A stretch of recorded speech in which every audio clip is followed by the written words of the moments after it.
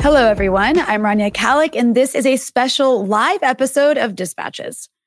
The Horn of Africa is facing many challenges this year as conflicts escalate in countries like Ethiopia and Sudan. Across much of the region, states are struggling to develop a stronger internal and regional unity. What is integration and unity in the Horn of Africa? What are the obstacles to this in 2024? What's behind the instability in Sudan, Ethiopia, and Somalia? How does it tie into the Horn becoming a major pole as we shift into a multipolar world? To discuss this and more, I'm joined by my Breakthrough News colleague, Eugene Puryear. Well, Rania, thanks so much for having me. Eugene, it's so good to have you back on to discuss the Horn of Africa again. I mean, it's been a while since we've actually done an episode on this region, so there's so many developments to bring in here. But actually, before we get started, I should remind our audience, if you are watching, first of all, make sure you do like the show. Helps us in the algorithm. Also, if you if you want to support Breakthrough News, you can become a member of Breakthrough News by going to patreon.com/Breakthrough News, where you can access exclusive content. All right. So the topic at hand, Eugene. Oh, we're doing that. Is this the Freedom side or is this Dispatches? I mean, listen, I'm just trying to promote the brand. All right. Just trying to promote the brand. This is where I get confused. So also, I should note, me and Eugene host a live stream called The Freedom Side every Thursday at 3 p.m. Eastern. So forgive me for being a little disoriented at the moment, because right now this is Dispatches, not The Freedom Side. But we do have exclusive merch you can access if you do become a member of Breakthrough News. And that's why Eugene was holding up his very cool Thank you. Breakthrough News mug. So thank you for that, Eugene. Thank you. But now that we've got that out of the way, I'm very excited to talk about the Horn of Africa. There's so much happening, and you are just the best at contextualizing everything. And so because it's been a while since we've talked about the region, I think a good place to start would be maybe to remind our audience why this particular area on this massive continent of Africa matters so much. You know, what is its geostrategic significance? Why does it matter so much to U.S. imperialism? So why don't you break that down, and then we can go, into more specifics from there.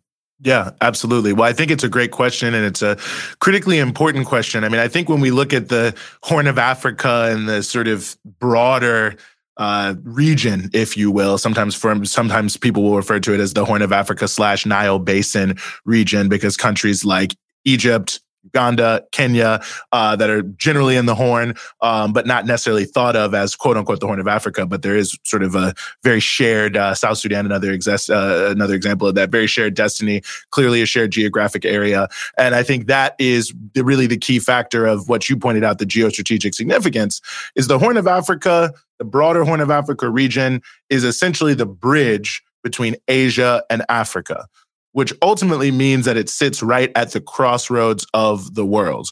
And in an increasingly globalized and extremely globalized world capitalist economy, sitting at the crossroads of the world really means you also are sitting at the crossroads of global commerce. And that, of course, is relevant to the various waterways. But then in and of themselves, these countries have quite a bit of significance to them in terms of the direction of Africa, the region, the world more broadly, in terms of the resources that they have, from natural and material resources, like, for instance, gold, which is in great abundance in countries like Sudan and Ethiopia in particular, but also Eritrea. When we look at sort of natural endowments, of course, the Nile River we can mention, which is one of the most well-known. The fact that Ethiopia has the second largest hydropower potential on the African continent, 45,000 megawatts, which you could argue is enough power for about 18 million homes, but puts a country like Ethiopia very much at the forefront in terms of the possibilities for green energy, which, of course, looking into the 21st century is very relevant. Egypt, Ethiopia, Sudan, especially those three, but, are some of the most populous countries in Africa in and of themselves. But I think when we think of, thinking about human resources, but I think when we think about human resources, it's a lot deeper than that. So when you look at Eritrea, Somalia, Djibouti, the other countries, there's quite a bit in terms of not only the number of people, which is, about 420, I think, some odd million people in this collection of countries, the EGON plus Egypt, you could say.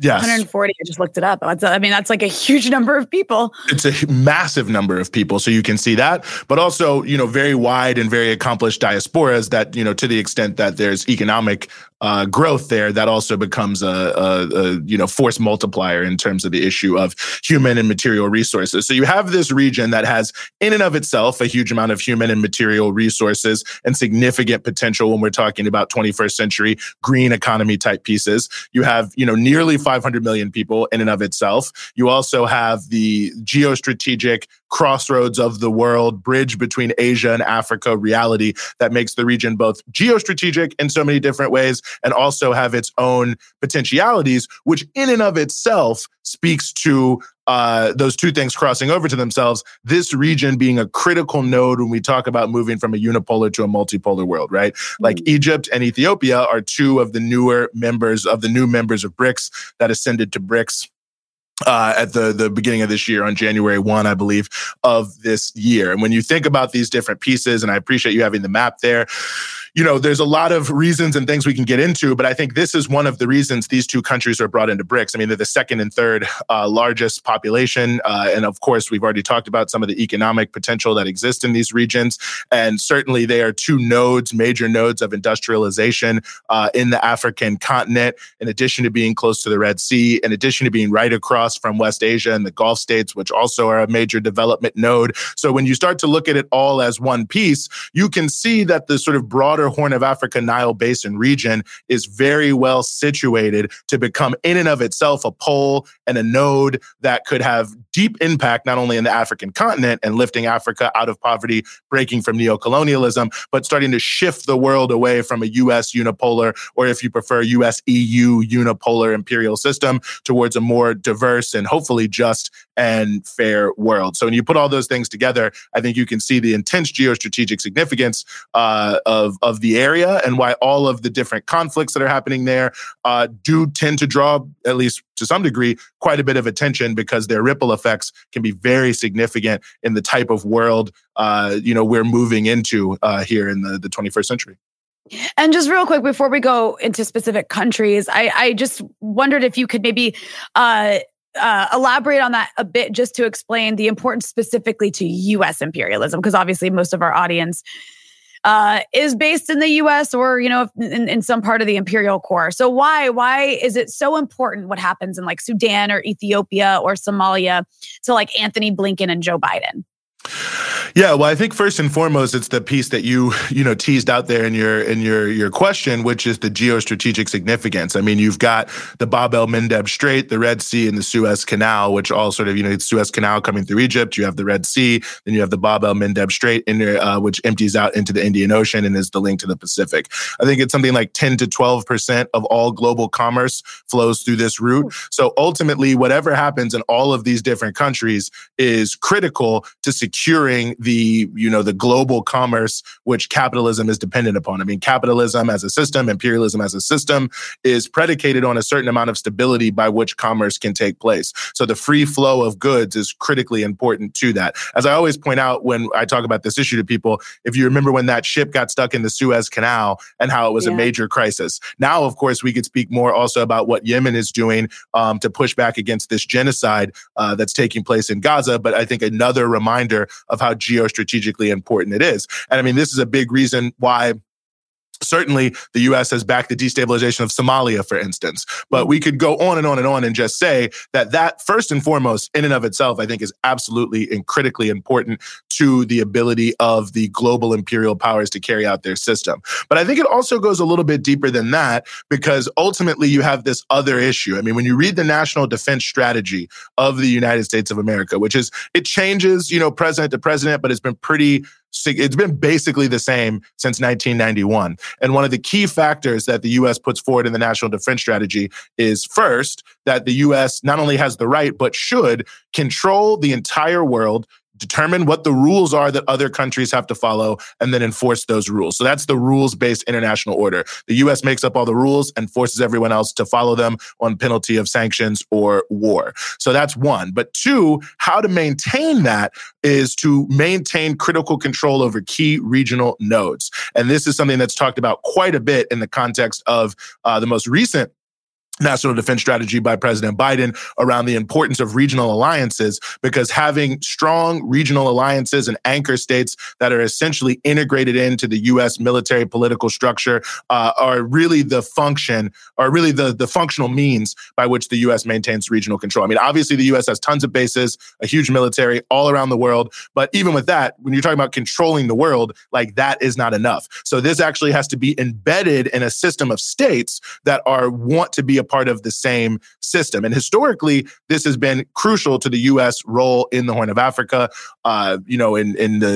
Let's say prior to 2018, when there was a change of government in Ethiopia, you had from, roughly 1991, 92 to 2018, a government that was headed up by the TPLF, the Tigrayan People's Liberation Front, that was an anchor state that essentially was working, hand in glove with U.S. foreign policy to destabilize Somalia, to put pressure and isolate Eritrea, and so on and so forth, to make sure that the region stayed within the bounds of what is considered allowable or controllable by the U.S. So I think it's, twofold in that sense. But I also will add a third issue, which is, not just the need to control global commerce, not just the need to have control over the region where it's taking place, but to then take a couple steps back.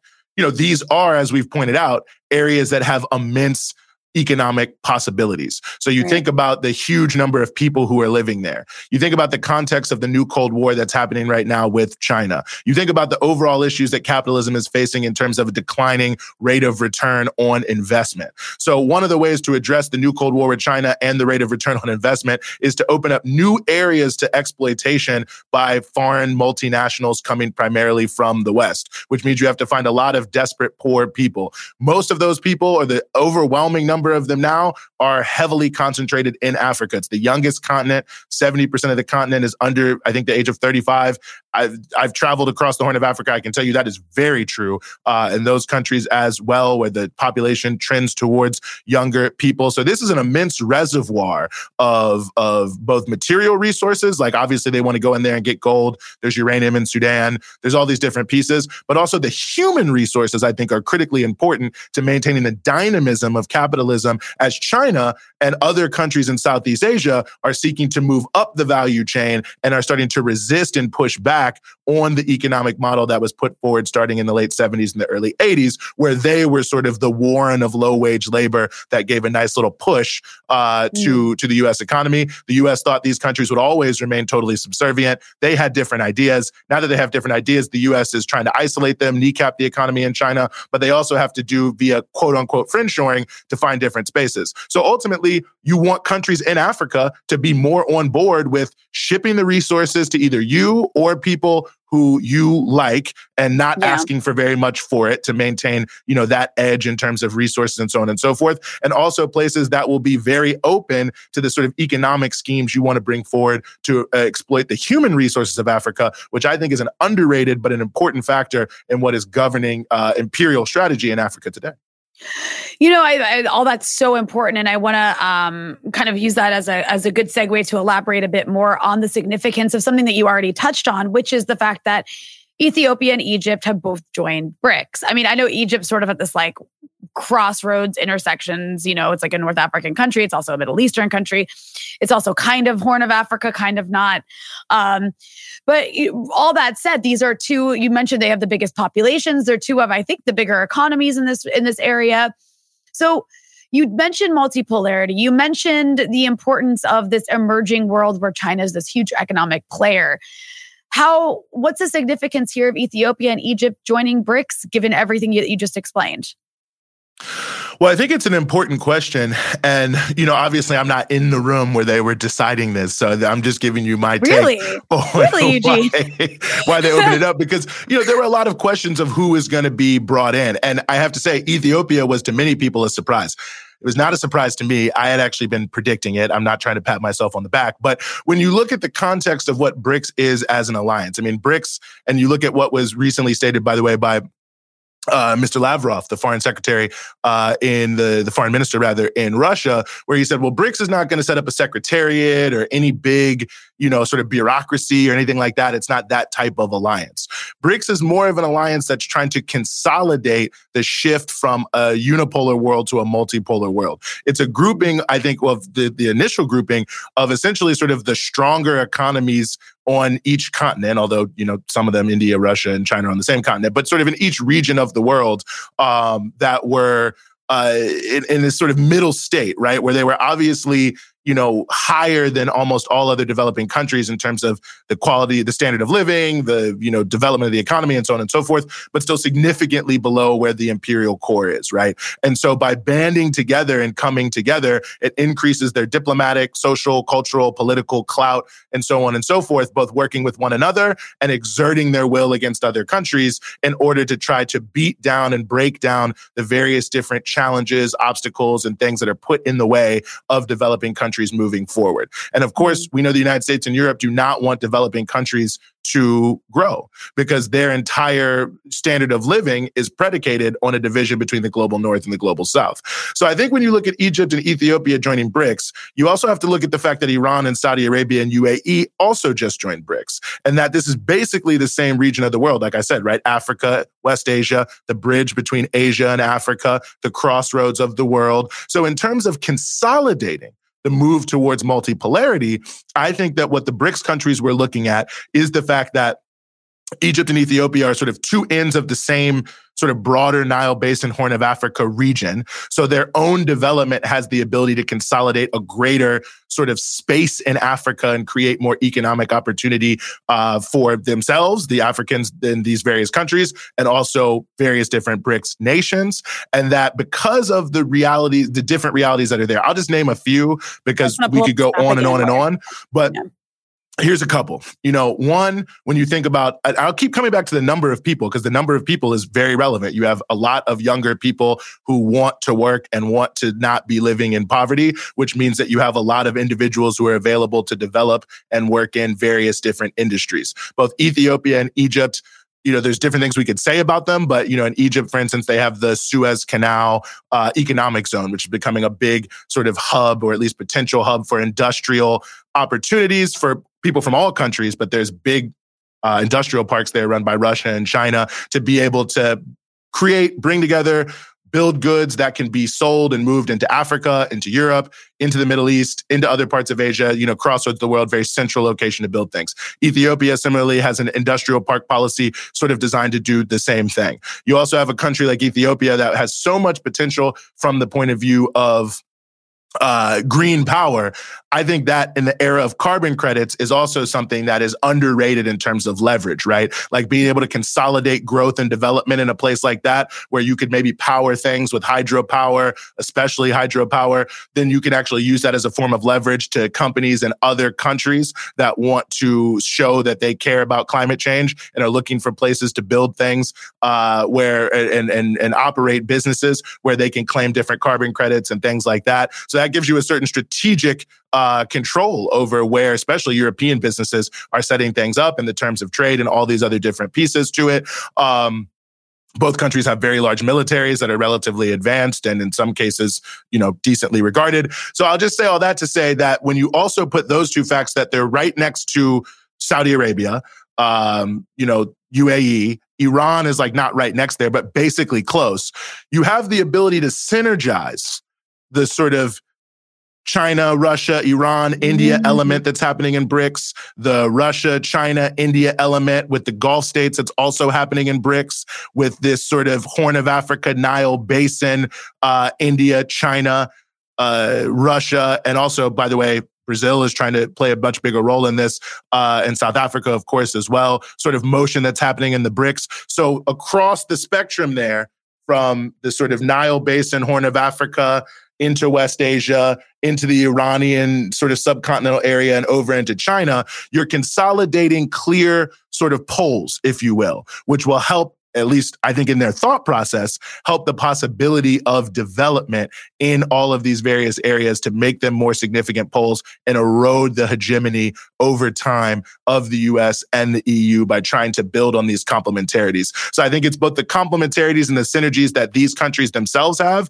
but also where they're located geostrategically alongside other new BRICS and the existing BRICS to try to consolidate the motion that BRICS was set up to push forward, which was to make sure that it isn't a world where the US makes all the rules and everyone else is forced to follow. There's a lot of other challenges that come with that. I'm not saying it's some panacea or some heaven or something that we should say, yes, this is the greatest thing ever just to have a multipolar world. But it is the precondition between moving beyond a world where Europe and the United States say everyone else has to be poor for some small subset of our population to be rich. Yeah. And, of course, there are a lot of challenges. And right now, the countries across the region are facing so many internal struggles at the moment that, it's hard to know where to start. But I think maybe a good place to start would be Ethiopia. We're also going to, talk a bit about Sudan and Somalia. But, one theme that when you and I were talking about what's been taking place, one theme that you kept coming back to was there's this really struggle right now to develop a stronger internal unity across inside these countries, which also you need that in order to have, African unity, right? Or even regional unity. And so, the challenges that Ethiopia is facing, for example, are major roadblocks to accomplishing that. And, we haven't talked about Ethiopia in a while, but, you and I went to Ethiopia a couple of years ago and covered the war that took place there. So I feel like, at least for me, and I think maybe a lot of other people who haven't been following every single development since that war has sort of come to somewhat of a close, the war between the state and the TPLF. Ethiopia has been facing some serious internal conflicts, not exactly like a civil war, but there's a lot taking place. So why don't you, let's start there. Let's talk about the aftermath of the war between the government in Ethiopia and the TPLF, which was this political party that dominated the country for a very, very long time in a dictatorial way, supported by the US. Once they were pushed out of power democratically, they, launched basically a war against the sitting government of the country. And that's kind of where we were last at when Ethiopia was in the news a lot. It hasn't been in the news so much since then. So tell us what's been happening since that war with the TPLF and the government de-escalated, and what's taking place now. Yeah, well, I hope everyone's ready to stay here till 5 p.m. Eastern time to go over all of that. But no, I think it's critically important the way it has fallen out of the news. I mean, I think bottom line, the thing we have to just underline here is an immense humanitarian crisis in the wake of the end of the war of the TPLF, which is a continuation of some problems that existed before the war, but they've really moved forward. I mean, you've got, I think, something like 4.3 million IDPs still internally displaced people in Ethiopia, and there are some issues, there's some conversations and some things happening to say we're going to move people back, but the reality is whether you're in the IDP camp or being moved back, there are not a lot of opportunities to have real legitimate reconstruction. You've got about 20 million people, so about a sixth of the population of Ethiopia that is receiving food aid. So that basically means they're starving, right? Like if the aid doesn't come, they're not going to be able to get it. And then in addition, the conflicts that we'll go on to. But so I just wanted to start there because there are a number of people all across the country, Afar, Amhara, really everywhere in the country who are really still suffering, especially in these IDP camps, and really need to continue to raise that issue importantly. But I think one of the things that's important in terms of framing this and looking at where we are is, the TPLF uprising against the central government in Ethiopia was essentially a response to the beginning of a transitional process in Ethiopia around the politics of how the country was going to be governed. You'd had the TPLF, of course, that had been in power since the early 1990s, and they had really alienated even significant elements of their own base. And the prime minister currently, Abiy Ahmed, was able to come to power specifically because, really starting in 2014 and going on for several years, huge protests were erupting against the TPLF in the regions that are the, sort of traditional home areas of the two largest ethnic groups in Ethiopia, a country about 83 ethnic groups. And that's the Oromia region and the Oromo people, and the Amhara region and what are known as the Amhara people. And there were huge protests that were basically underlining the intense income inequality, the huge amount of unemployment that young people were facing. Basically, the fact that even though Ethiopia had tremendous economic growth over the past years prior to that, 5-10 years or whatever, and was kind of the darling in many ways of the Western conversation about African growth, that the vast majority of the country was still living in basically abject poverty, and that whatever sort of reductions of extreme poverty and things like that had happened, the opportunities for advancement were not really there. And that on top of all of that, because of the way the TPLF decided to run the country, which was essentially an ethnic form of divide and rule, who you were and where you were from actually then became critically important to your ability to access the meager amount of resources where they were. So you had people who were responding in the millions to the just general plight of Ethiopians, quite frankly, no matter where they live in the country, which is that they are deeply impoverished and lacking in significant opportunities. And that's from education to access to clean water, access to healthcare, access to electricity, and so on and so forth. And the fact that in the midst of this intense scarcity, there was then this layered sort of ethnic competition that was set up with Tigrayans affiliated with the TPLF. That's important. They're affiliated with the ruling party sort of at the top. And then you would have in each region people affiliated with the ruling party on top of that region. And then everything else kind of flowed down from there. So you had this sort of general condition of poverty, exploitation, and deprivation existing in this sort of layered structure of oppression based on your ethnicity. And so people were rising up against that. And as I pointed out when we talked about this at the time, Rania, part of what took place in 2018, which was when Abiy Ahmed becomes the prime minister and the TPLF is essentially moved out of power. I mean, his history, of course, comes from the political coalition created by the TPLF, but he himself is an Oromo. But what I was saying at the time that you may remember is I said, that Abiy Ahmed basically was opening Pandora's box. And who knew what was going to come out of Pandora's box?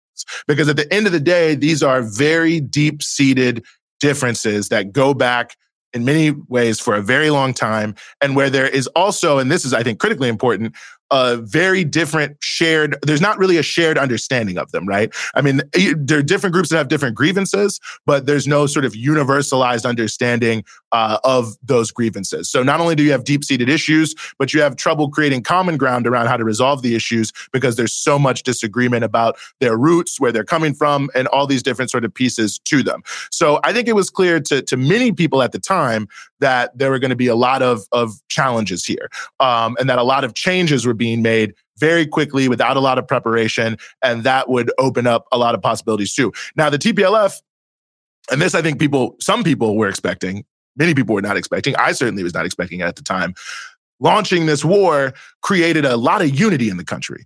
Because if there was one thing people could agree on, it was that the TPLF was definitely bad, that people wanted them gone, that they wanted something different.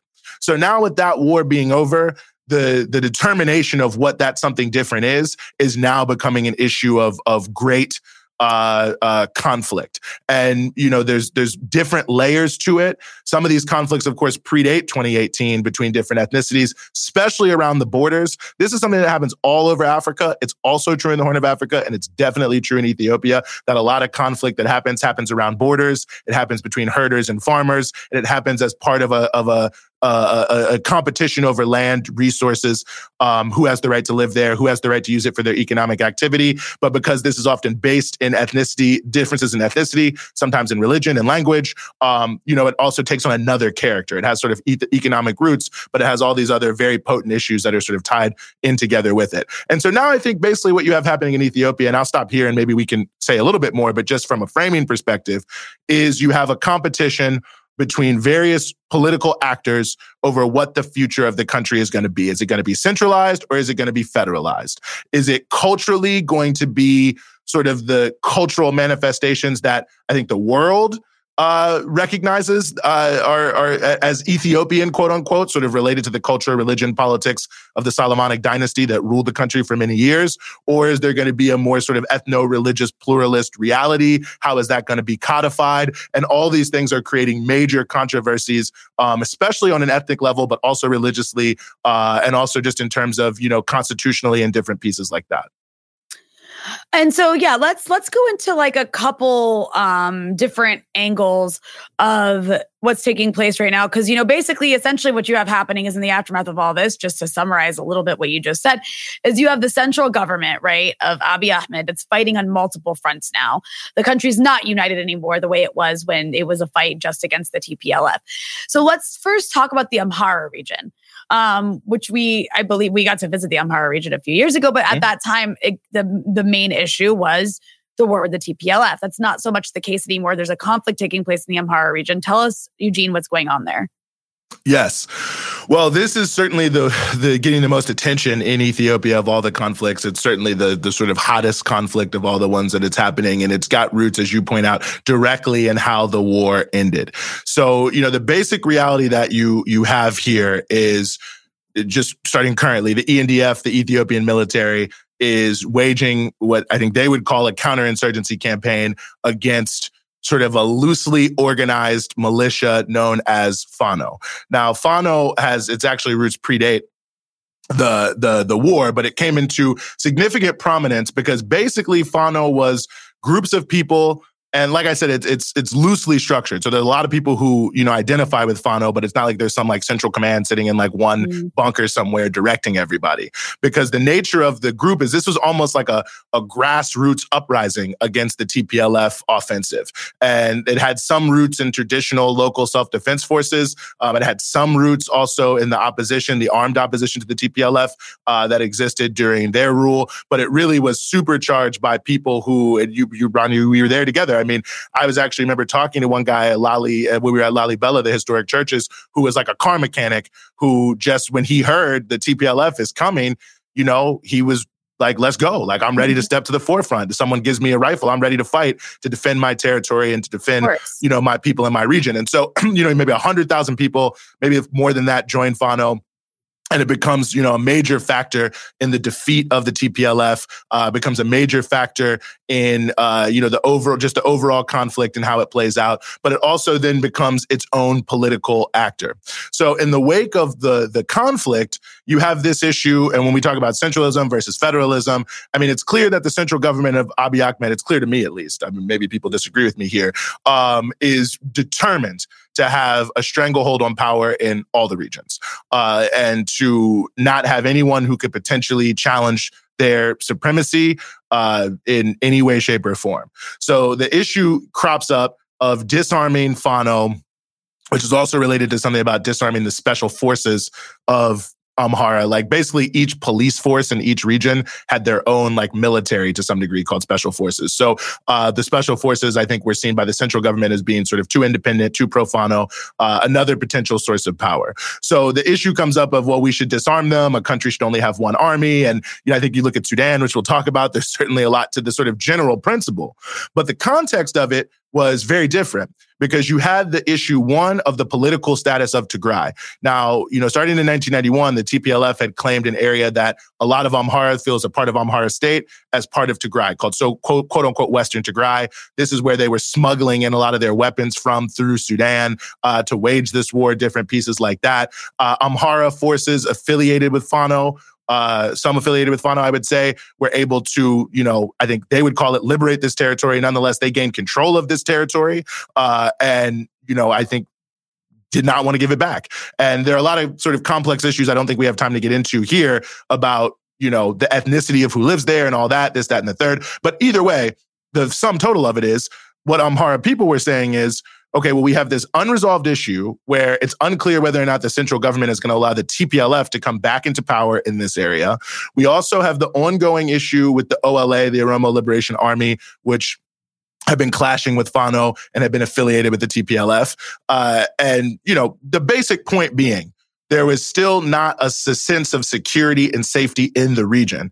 And Fano especially is the force that most people trust to defend the region against those who might try to come in, ethnically cleanse, seize land, whatever it may be. And so to disarm them was a issue that was people were fearful. They didn't know what was going to happen. There were massacres by the TPLF in some of these regions during the war. Brutal fighting that's going on. People want the war to end. And so the thought is there some sort of ulterior motive? So long story short, Fano does not disarm. And so the federal government of Ethiopia has decided to wage a war against them. And they're waging the war, quite frankly, like they've waged the war in the other regions of the country, whether we're talking about Oromia, whether we're talking about Tigray, in that they're relying heavily on their drones and drone strikes. And we know that there's always a lot of, both deliberate and collateral damage from drone strikes, no matter what you claim you're trying to hit. It's definitely sort of a blunt weapon that can create a lot of drama. And then there are also, there's mass arrests. There's also, military campaigns that are going on. Like in the first couple weeks of this year, across all of Ethiopia, there was like 27 battles, I think. And like the majority of those are happening in Amhara region. And they're happening between various Fano groups and the central government of Ethiopia. This has meant that for a lot of IDPs, who are internally displaced, they have to stay internally displaced. It means more people are internally displaced. A part of that also is sort of the forcible moving of IDPs back to where they're from, but without any real significant support, and oftentimes in areas where there's still conflict going on. So it's become a big issue. I mean, the controversial issue, and I guess this is the one, Rania, where I'm sure even some of my friends are going to get upset with me, is how to characterize what's taking place there. Mm-hmm. And there is many people are saying that it's an Amhara genocide, that this is being done not just sort of for power politics reasons, but because Abiy Ahmed represents a fascistic, Oromo, ethnic supremacist ideology that wants to ethnically cleanse Amhara. So it's an Amhara genocide. People who know me know that I have shied away from the phrase, not because I want to deny the fact that there is obviously, ethnically motivated violence that I think, quite frankly, in many places does look like ethnic cleansing in certain areas, and it has been going on for some time, even predating this. But I don't personally think that genocide is the exact right name for it. From my point of view, if you really look at what Abiy Ahmed is doing, I think, and what the sort of broader prosperity party that he leads, it seems to me like they essentialize ethnicity whenever they need and however they need. And in the same way, he was willing to sort of use drone strikes relatively indiscriminately in Oromia, and certainly there's evidence of that. I just personally am less sympathetic to the TPLF, but nonetheless, he was using it heavily then. Whatever they have to sort of rely on, it seems to me that their main goal is not the ethnic cleansing of Amhara people as a people. Their main goal is to make sure that whoever controls Amhara region is 100% allied with them, and that there are no alternative power sources. And thus, there is quite a bit of violence taking place. There is quite a bit of it's killing of civilians that's going on. The central government's own human rights commission, the Ethiopian Human Rights Commission, is writing about this. So it's not like this is made up. There's obviously, some very brutal killing going on, and it's coming directly from forces affiliated to the government. But my personal view is this is sort of a deeper issue, because when you look at what's taking place in Oromia, this was, Abiy Ahmed isn't Oromo. So why would his ideology also be for ethnic cleansing his own people? So to me, it's really more of an issue of power politics and how the military is being used to enforce a certain political structure that has strong ethnic overtones. Don't get me wrong. There's a lot of hate speech that's involved in this from, different people in the lower level. And I think that's being deliberately mobilized. But it can kind of cut both ways too. And I think that's one of the issues that bedevils the whole process, because you look at quote unquote Western Oromia, where there have, going back to the TPLF time, the war with the TPLF, been quite a number of killings of Amhara in what is technically Oromia over who has the right to live there. Like, if you're not originally if you're not an Oromo, do you have the right to have a farm there? Now, people have been having farms there for a very long time. So to just arbitrarily say you can't do it now is obviously absurd. Many of the people who are attacking Amhara people are obviously moving on a basis that is designed to ethnically cleanse this area in order to say that it's just for quote unquote Oromo. But that's, also another important issue here, because Ethiopia has a lot of land title issues. It's like not clear who owns all the land. So a lot of times people are promoting ethnic cleansing and saying this is for Oromo. Is it for the Oromo or is it for you? So you can control who parcels out the land and which group of poor peasants get to live there. But the reverse side of that coin is Fano is fighting, at least in their words, on behalf of many of these villagers in what is technically Oromia who are Amhara. And if you talk to a lot of Oromo civil society organizations, they are collecting very similar evidence and saying that Fano is killing civilians, that they're doing it in large numbers, that it's ethnically motivated, and sort of both sides are making very similar claims about what's taking place here. And so I say all that not to say that there's necessarily an equivalence or one side is right or one side is wrong, but I think sometimes the way that this is labeled, in the same way, quite frankly, that the sort of Tigray genocide issue was manipulated, even though obviously a lot of people were dying in Tigray, but why? Because of the TPLF's uprising.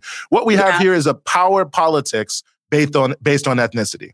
And this is frequent historically. When there is very limited access to resources, elements of the elites especially are going to try to find ways to mobilize people to have the control over the limited resources that exist. And who you are, where you're from, what language you speak, what religion you practice. I mean, these are some of the most potent issues for all people. Sometimes they have roots that go back thousands of years. So they're powerful motivators for political purposes. But I say all that just to say, I think the part of the challenge here is for whatever is right or wrong about what's happening in the central government of Ethiopia. If it becomes Amhara people versus Oromo people, the situation is lost. Forget it. The whole region is lost. Since the time of the Romans, but certainly since the time of the Berlin Conference, the entire way Europeans and Americans have controlled Africa is divide and conquer, to try to get Africans to be in as many little small warring ethnicities, tribes, countries, whatever they can, to keep them from uniting and becoming more powerful. So quite frankly, if it just becomes an ethnic conflict where just because of who you are, you're labeled the enemy, Horn of Africa is lost everywhere if we approach the problems and the challenges of the conflicts in Africa in that way. So I think it's important to tease out the sort of political elements of this, the fact that I think certain individuals are looking to put themselves in a power position, but not actually in neocolonialism or lift people out of poverty or make any of those significant changes. And they're waging the wars in such a way that they are designed to intensify in every possible way every ethno-religious conflict that exists inside of the country in Ethiopia, to maximize it, as opposed to look for common ground to unite people around what a shared future could look like. That's why all these people are focused way more on maximalist type politics and opposed to sort of unifying based politics. Now, I know not everyone's going to love that explanation, but from my point of view, I think it's important to recognize the actual violence that's taking place in all of these regions, and that a lot of it is really motivated about who wants to be in a position as a power broker, both nationally, I think in the terms of the Prosperity Party that wants to control everything, and regionally, where people don't want to be fully under the yoke of the Prosperity Party and want to be their own sort of power brokers. But anyway, I'll just leave that there. Well, did you want to talk at all about elaborate at all about the Oromia region? Because I know that there's a lot happening there as well.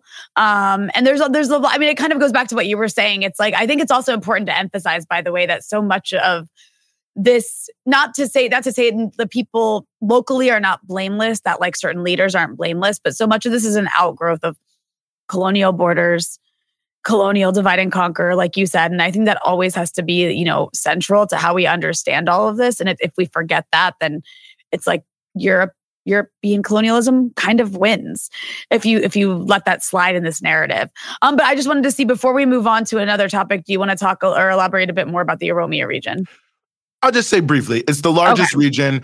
Oromos are the plurality of the population. There's a complicated history of, it's not really complicated. I think people say things are complicated, it's because you don't know the details. When you know the details, it's not complicated. But if you don't know the details, it is a little more complicated. But the baseline point that needs to be made is that the Oromo Liberation Army is waging its own war and conflict to change the politics of Ethiopia.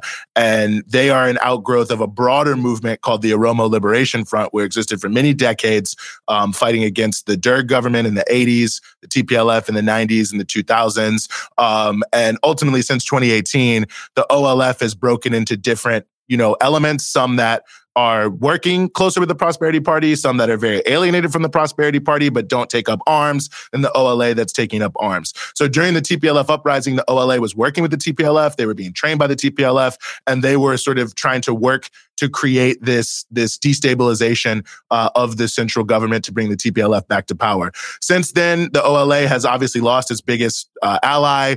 There's still, quite a bit of things that are going on in terms of not only fighting, but, blockades, kidnappings, all different things like that they use to disrupt commerce and raise money and sort of unofficial taxes and so on and so forth. There've been a couple failed rounds of negotiations with the central government that is there, but there's still this so inside of Oromia in itself, there is a division amongst different Oromo political parties, political forces, political actors about what the role of the central government should be. Should Oromia have more sort of federal responsibilities? Should it have a more sort of central role in terms of a more centralized government? All these things are sort of being debated and fought out sometimes with weapons and guns that are taking place. But it continues to be, a sort of an ongoing conflict that also has different cultural overtones because.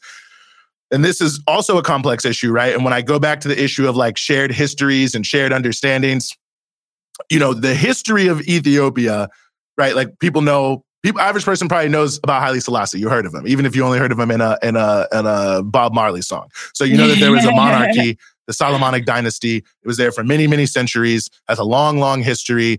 It's sort of how Ethiopia is known to the world.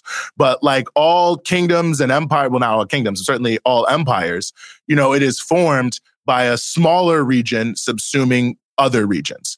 And many Oromo feel deeply aggrieved because their interpretation of what took place is that it was a form of settler colonialism by Amhara people in Oromia, which was not originally the core territory. And that when Emperor Menelik especially came in there, that the things that were done were settler colonial, ethnic cleansing, selling people into slavery, so on and so forth, and that they are an oppressed nationality because of that, and that a major part of how Ethiopia moves forward is there needs to be a greater, role for their language, their culture, the way they approach a religion, different ways like that. And that has to be a big part of it. And that in and of itself is a major cultural flashpoint in terms of how this is playing out. Suffice it to say that many of the people who consider themselves to be Amhara activists basically dispute every element of the story as I just told it. Now, I could go on and on to try to talk more about that. But what I think is really actually not important, I think what's actually critical to understand is just that there are two narratives that neither side shares, and it makes it difficult to find common ground. And that's partially what's making some of these things so intractable, is that there's a lack of shared narratives. And there's a lot of feeling when someone asserts their narrative that you're making very strong value judgments about them. And thus it becomes an even bigger sort of emotional roadblock to really being able to find ways to work together. And I think that sort of cultural, religious, ethnic language element is a big part of why, it's struggling to get over some of these hurdles. Now, that being said, and I just want to close on this, and this is why I want to really focus in on the issue that I raised earlier about not making it Amhara versus Oromo people. I don't think there's much evidence whatsoever that that's how people in Oromia or in Amhara view it. I think there are a lot of hate mongers, quite frankly, on both sides that want to make it about that. But I think as we saw in 2014, when the Amhara and the Oromo poor youth came together to essentially overthrow the TPLF through this mass movement that also brought in other people, brought in the Muslim community, others like that, that there's a lot of desire for shared prosperity to be the future of Ethiopia and wanting to get beyond a lot of this. And I think that it's tricky, it's difficult, but I don't want to disparage people and say that there's some like all Oromo hate all Amhara and vice versa. I don't think it's like that. People are intermarried. There's all sorts of different pieces. And I think it's important we don't lose sight of that in the context of this, because there are so many people who want it to only be viewed through one lens, because that is ultimately what is best for them and their own desire to be power brokers and put themselves in that position. No, I mean, I think that's really, really well said. And you can apply that same logic to so many parts of the global South in particular, where it's always just like, no, these are thousands of years of hatred, ancient hatreds. And it's like, no, that's not how it works. I wanted to ask you, how does Ethiopia, well, I guess the sort of like everything you just explained about Ethiopia, how does that intersect with this deal, this new, I guess, I don't know if it's like actually like official, or so far it's just like a memorandum kind of deal, but Ethiopia and Somaliland have come to terms with this like port deal. And a lot of countries are either okay with it or very upset with it, mostly upset with it. So can you talk about how this bleeds into that? Yes. Well, I think a couple ways. I mean, one, the whole issue of ports, right, is a development issue. And so it's sort of deeply intertwined with the broader conversation happening across all of these countries about how to develop the countries, how to bring in, a greater and higher standard of living, right? But it's also deeply related to this question of borders, this question of colonial history, all these different pieces.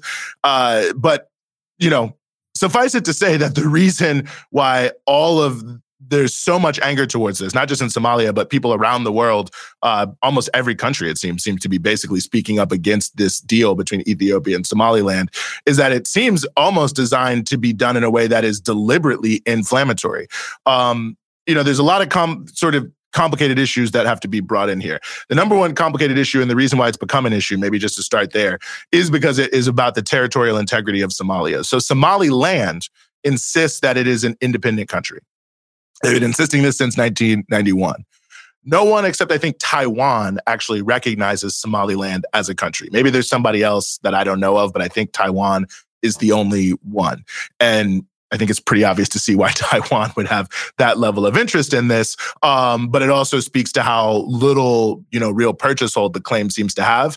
And so of late, the Somaliland government has been really in overdrive in the US and the UK trying to gain official recognition from one of these big, powerful countries. And the basic agenda that they have put forward in Somaliland and what they've actually been saying, I actually read this in Voice of America, so it's not me saying this, that their pitch to the United States and the UK is, we will be the best friend of the West in the region. So remember, it's geostrategic, crucially important for US imperialism. And their pitch is even Djibouti, which, by the way, is very friendly to the West. But, Djibouti also has a Chinese base, the only Chinese base outside the country in Djibouti. So they're basically saying you can't really trust them because even though they have this massive U.S. and French military base, they are allowing themselves to be the power projection of U.S. imperialism in many of these countries across Africa, France as well. Key part of their former chain of bases, which are now, of course, being dismantled by people all across the Sahel, that you can't trust them. But you can trust us, Somaliland. We are 100% with you in the West. So they've been really trying to push forward this issue of recognition in the past, year or so in particular, by, putting themselves in this way. And I say all that to say that they are obviously hoping to have governments, big governments, powerful governments, notable governments recognize them. Ethiopia, of course, is the seat of the African Union.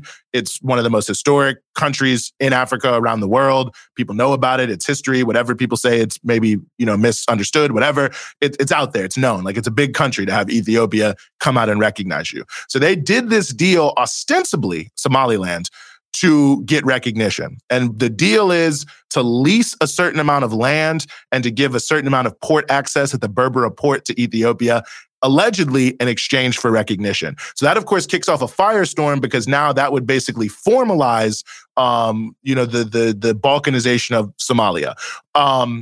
And of course, Somalis, by and large, want their country to be united, not balkanized. They've been fighting against that since 2007 when Ethiopia and the US connived to invade Somalia, right? So now what's actually happening is Ethiopia is backpedaling. They're saying now that they never agreed to officially recognize them, that that's not what it's about, that they're just leasing land, blah, blah, blah, blah, blah, blah. But nothing they did moving forward on this plan was designed to do anything other than raise all of these fears. And there's a deeper history to it because the reality of Somaliland and why they have a certain level of autonomy is to some degree linked to something called the Somali National Movement, that during the 1980s, especially when the Said Barre was the head of Somalia and the country was united, they had differences with Said Barre. They were heavily rooted in the Isaaq clan, which is in the Hargeisa area in some parts of Somaliland, but not all of it, which is crucial. And Ethiopia was a major supporter of them because there was tension between Ethiopia and Somalia. So after the fall of Said Barre's government, when Somalia starts to break apart, these individuals were able to essentially create Somaliland as a generally kind of an autonomous region, as it were. But many people have argued over the years, I'm not going to weigh in on this, but I'm just going to say they've argued it over the years that Ethiopia supported the SNM in the 80s sort of as a precursor, and that the TPLF has supported to some degree the Somaliland thing. Also, the current Ethiopian government has also supported the sort of autonomy, that it's sort of a precursor to subsuming it and to become a part of Ethiopia, or at least a country that's so dependent that it basically is, even if it has formal kind of, independence or autonomy in some way, shape, or form. So in addition to just the general issue of Somali sovereignty, it also hits on some deep issues around that issue in a major way. Now, Ethiopia says they're doing it because they have to have access to a port. I don't understand that. I mean, I don't know where it's written that a country must have access to a port, and without access to the Red Sea, that they cannot somehow be successful. I mean, there's, I think, 7 or 8 ports in the surrounding countries from Ethiopia that are more than willing, and some of them, quite frankly, already taking Ethiopian goods out of their port. Now, there is, of course, a question of what deal you have to strike. Mm-hmm. And I think for the Ethiopian government, it would be preferable to not have to, engage in any significant arbitrage here over what it's going to look like. So you pick a place like Somaliland, they don't really have a choice. Ultimately, they can't really make any counter demands on Ethiopia in terms of the use of the Berber report. So ultimately, it's probably the best deal they could possibly get. But it's certainly the point they're trying to make, the Ethiopians, which again, I can't understand it, quite frankly, is that somehow they have to have access to this territory to have a navy. I don't know why you have to have a navy, and to have, guaranteed access to the Red Sea, which doesn't really make any sense to me either, because they could easily, and quite frankly, when you look at some of the areas where there's a lot of economic activity, you can make a case that if they were trying to get a port anywhere, they should be looking at Kenya, as much as they should be looking at Somaliland or Djibouti, where most of it goes out through now.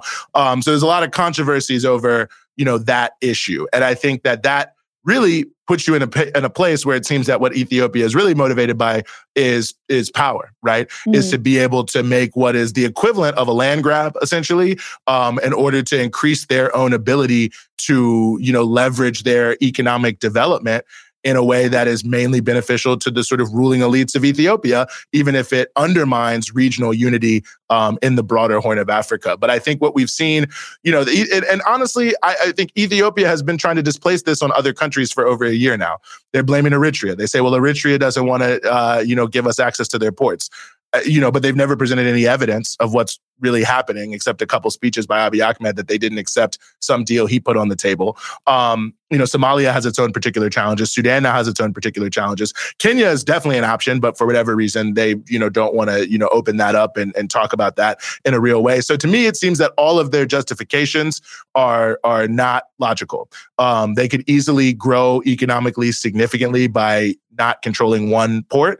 And there is no country that has a port in the region that has any interest in not being a partner with Ethiopia in development that would allow more goods to flow out of their ports. It just becomes a question of what are the terms of trade going to be. So it seems to me that Ethiopia is using its leverage over Somaliland to increase, to basically not have to negotiate in good faith and to be able to sort of abandon it. But it's unclear to me why you would not want to have a broader discussion with every Horn of Africa country with access to the ocean about how to have a broader development strategy that helps everyone. You look in Somalia, there's in Puntland, some of this, the Garissad port, which is a very, very small port, very, very small. But why it's notable is it's Somalis building their own port.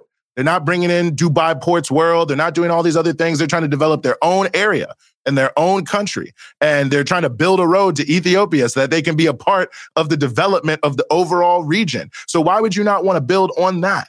And the final thing I'll just say about this before I close, because I'm kind of rambling on this issue, quite frankly, but the US and the UK opposition to the deal is totally fake. The reality is the US just last year had a major military exercise in the Horn of Africa where the Berber report was one of the places that they were doing this military exercise.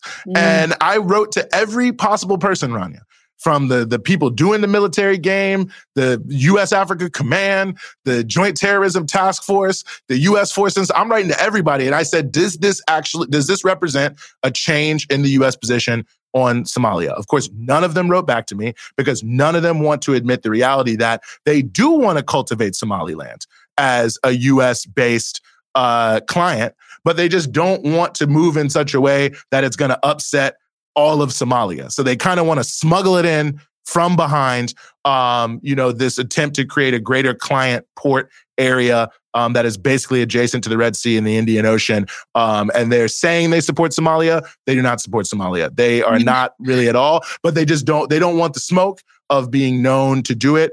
I'll also just add Somaliland now is fraying very much at the edges, the SSC region, which you can see there, kind of the blue right near the purple at the sort of point there.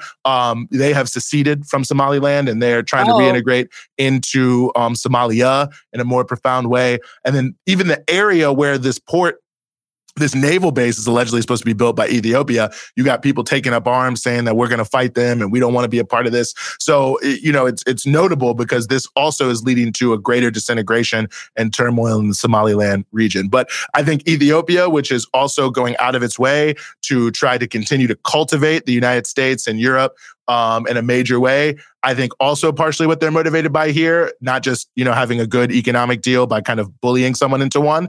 But I also think that they're hoping that by doing a deal like this, that makes it appear as if they're stabilizing Somaliland to some degree and helping it grow, so on and so forth, that will be looked on favorably by Western nations who would like to see that sort of peace. So I don't really have any evidence for that last thing. I'll just put that out there openly that that's my own conjecture. Could be wrong, but it seems that when you put the pieces together of what Somaliland is shopping itself to, the reality of Ethiopia, which is de facto sanctioned by the United States, the fact that the UK, which has a lot of supporters of Somaliland in the government and outside of the government, is now all of a sudden cozying up to Ethiopia militarily and so on and so forth. It all seems to be kind of coming again in this piece of how do we create a divide and conquer reality in the Horn of Africa and the Nile Basin region. Yeah, I think that's very, very well put. And, I think that it would be an injustice to, we should do our own, another episode entirely on just Sudan because it deserves more than just one question. And I know that we can't get too deep into it right now because it does need time. But how does the war in Sudan tie into everything else you've talked about? And I guess that does require to give a brief background to what's happening there, which we have been covering, pretty regularly, I would say, on the freedom side. Yes, no, absolutely. And I think if people check out the interviews we've done, they'll get a lot of it. And yeah, I think maybe all of these, quite frankly, deserve their own episode. And I'm always happy to come back to Dispatches with Rania Khalek. But Did you guys hear that? Eugene's offering to come back. I majorly shorthanded Ethiopia, Somalia. And it's just and before I get to Sudan, I think that's one of the elements too about this, Rania, is there's two levels to the conversation. Because, for people who are deeply embroiled in the Horn, they know all the issues. Yeah. So you can kind of go in and shorthanded. But for the vast majority of people, all you see is these terrible headlines. People are dying, people are starving. And that's all you really know. So it's how to hit both those things. I think it requires multiple touches on the issue. So I think, hopefully people can forgive me to some degree for, summarizing these very dense issues very quickly. But, the Sudan... And again, I think you can link Sudan, Ethiopia, and Somalia together, that all of them are actually countries that are in transition, right? And the conflicts that are existing in those countries are basically the unresolved contradictions that are making it difficult to transfer into a new dispensation, that could lead to greater, prosperity for all of their people, so to speak. Sudan has now erupted into a civil war that has displaced something like 7 million people. Many people consider that to actually be a undercount. No one knows even really exactly how many people have died, but it's tens of thousands, but there's just not good enough reporting. So I don't even want to say a number because it's almost certainly any number that's out there is undoubtedly an undercount. And the country now is at risk of breaking apart in many different ways. But the sort of roots of this is the government from 1989 to 2018 was a government that the National Congress Party, it's had some different names over the time, but it was led by a guy named Omar al-Bashir.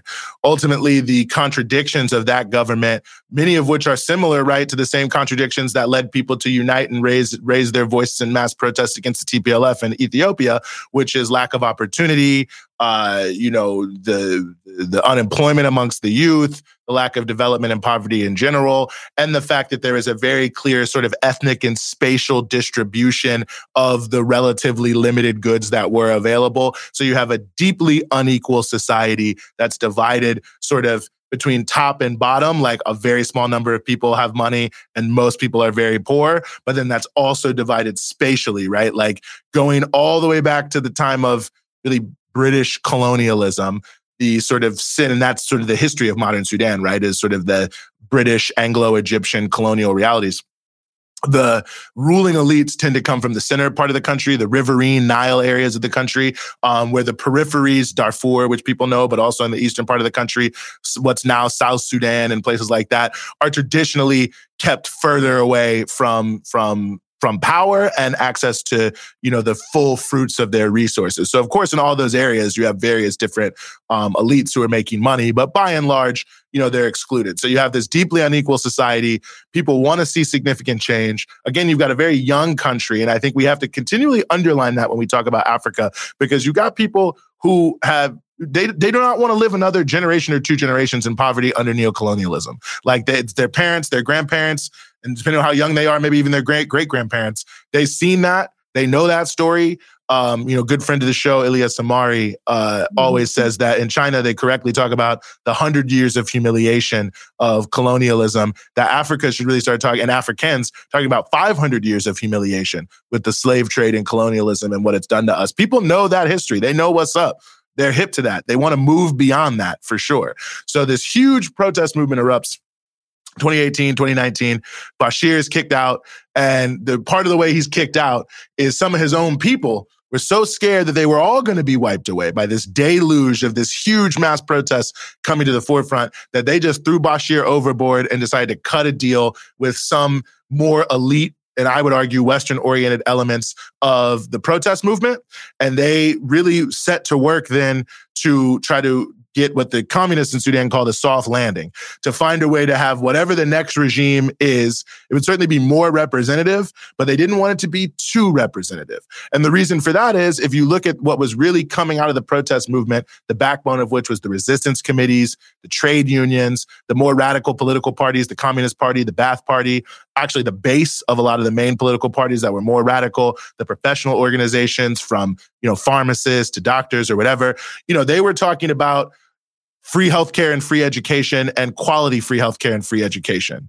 They were talking about ending the, corrupt crony capitalist model where if you were tied to the government, you got rich and no one else had an opportunity so that wealth could be shared more equally. They wanted to strengthen the rights of trade unions so that workers would have the ability to, fight for better wages and working conditions. They wanted to reject the IMF and World Bank dictates on Sudan that were destroying the country. They wanted to end the policy of just selling off the land to people from Saudi Arabia, UAE, and Qatar for no money whatsoever so that they could grow food to export and do nothing for the Sudanese people. Subsequently, they wanted to end the normalization of Israel. With Israel, which this government, this absurd so-called transitional regime, decided to sign up to the Abraham Accords. Now, of course, they did it to get sanctions relief and money, but that's no excuse. That's blood money. And people in Sudan hate Israel. I mean, there's almost no other country other than, Lebanon, where people hate Israel. It's really the 1967 Khartoum Conference, the three no's. Sudan is the cradle or one of the cradles of resistance of the Palestinian people. This is why it was targeted under Bashir by Clinton in 98. It was not targeted for any other reason. It was targeted because if you want weapons, you want missiles, you want whatever, Sudan was like, we'll do it. When they say we're sanctioning this Hamas business people, that's why half of them are living in Khartoum. So ultimately, people in Sudan are like normalization with Israel, so they want to end that too. So ultimately, if you had a government that was too representative, these traditional elites would lose all of their power. Mm. And the Western countries and the Gulf countries as well that were dependent on these people maintaining a certain model, they would lose a lot of their influence. And so you had this attempt to come to a soft landing, but you had one big problem, is the military was split. Now, you had the traditional military, the Sudanese armed forces, led by Lieutenant General Burhan, who is now technically the head of Sudan. People may know him and see him. Then you had the rapid support forces, led by a guy named Hemedti. And rapid support forces were mainly based in Darfur, although they had moved around, and they were like a wing of the army, but they had their own command structure, their own sort of economy element to them. And there was a disagreement between RSF and SAF over how to integrate into one army. RSF viewed the issue of integration as liquidation of their fiefdom that they had set up. So they wanted a long transition, like 10 years. And the SAF viewed RSF as opponents in the sort of elite level game to control the resources of Sudan, and to be the interlocutor with these powerful foreign entities, the US, the EU, Saudi Arabia, Qatar, UAE, and others. Who are, well, less Qatar, but really UAE, Saudi Arabia, US, UK, EU, big players there and all this different piece. And so they wanted like a quick transition, like 1 year. Both sides thinking that, long or short would benefit their own ability to maintain power. They couldn't agree, so they started fighting each other and they plunged the country into a civil war. And that's the war that we are in now. And that's why it has such a zero-sum nature to it, because you really have two entities that feel it's zero-sum, that if the other side wins, they're out. And they still want a share of power, and they can't agree on that. And that's now breaking down in many different ways. The country is becoming balkanized. There's even a possibility of a Libya-type scenario. There is intensified diplomacy, and I'd like to think that diplomacy can succeed.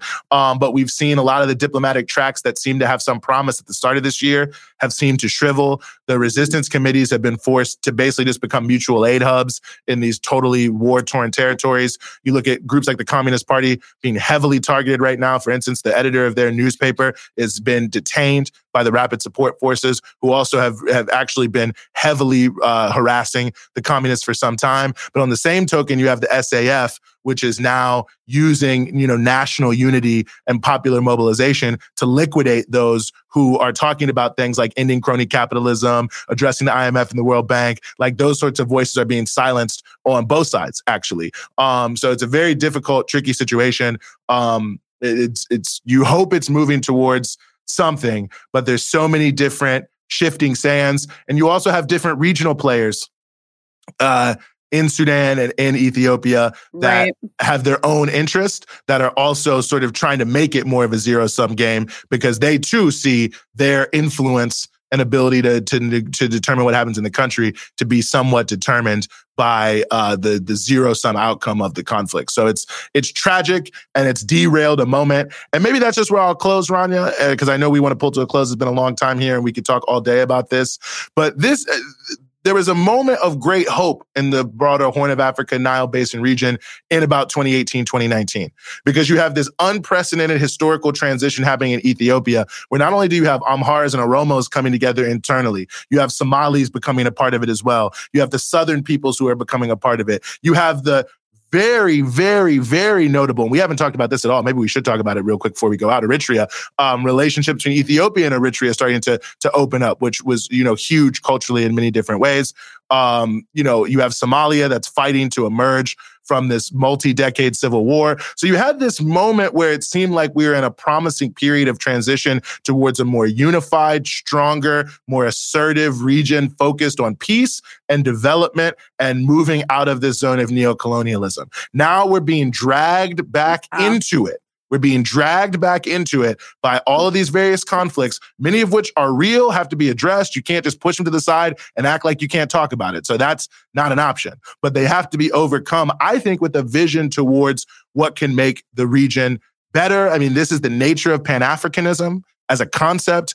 Pan-Africanism is not like, let's all get together and sing Kumbaya because we like each other. It's an ideology where unity between African people is a precondition for economic development and prosperity of African people, because Africans understand that it is the divide and conquer colonial border realities that have kept Africans down for all these different years. So you got to get rid of that system. You got to start to build on the natural synergies that are not covered by any of these borders to pursue multi-level development strategies. I mean, this was a point that Eritrean President Afwerki made in Russia last year. I was actually in Eritrea when this was happening. It was a big topic of discussion. Is he was being interviewed by Sputnik, And they kept asking him all these questions, you know, like about what are the bilateral relations between Eritrea and Russia.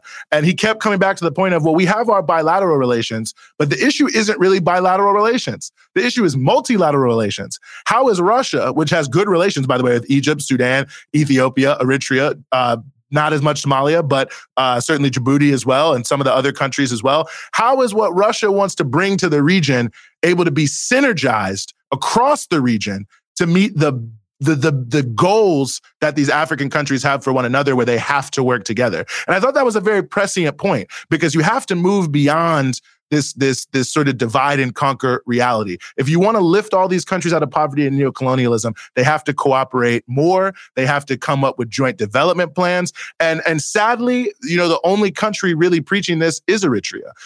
Most of the other countries have become lost now in various different elements. I think Eritrea definitely deserves more credit, by the way, for being kind of an island of stability in an unstable region. People don't want to give it any credit for that, but that to me seems like it counts for a lot. But I think it's the only sort of political project in the region that is continually trying to push forward this idea of, if we don't work together, we will all, you know, as Benjamin Franklin said, you know, either you hang together or you hang separately. So at the, you know, at the end of the day, or you either win together or you hang separately. Sorry, I'm losing it here now. But the point being, you know, the fact there's only really one country in the region pushing this, and it's the most demonized country, and that's the relationship. There's a reason. Why is Eritrea sanctioned?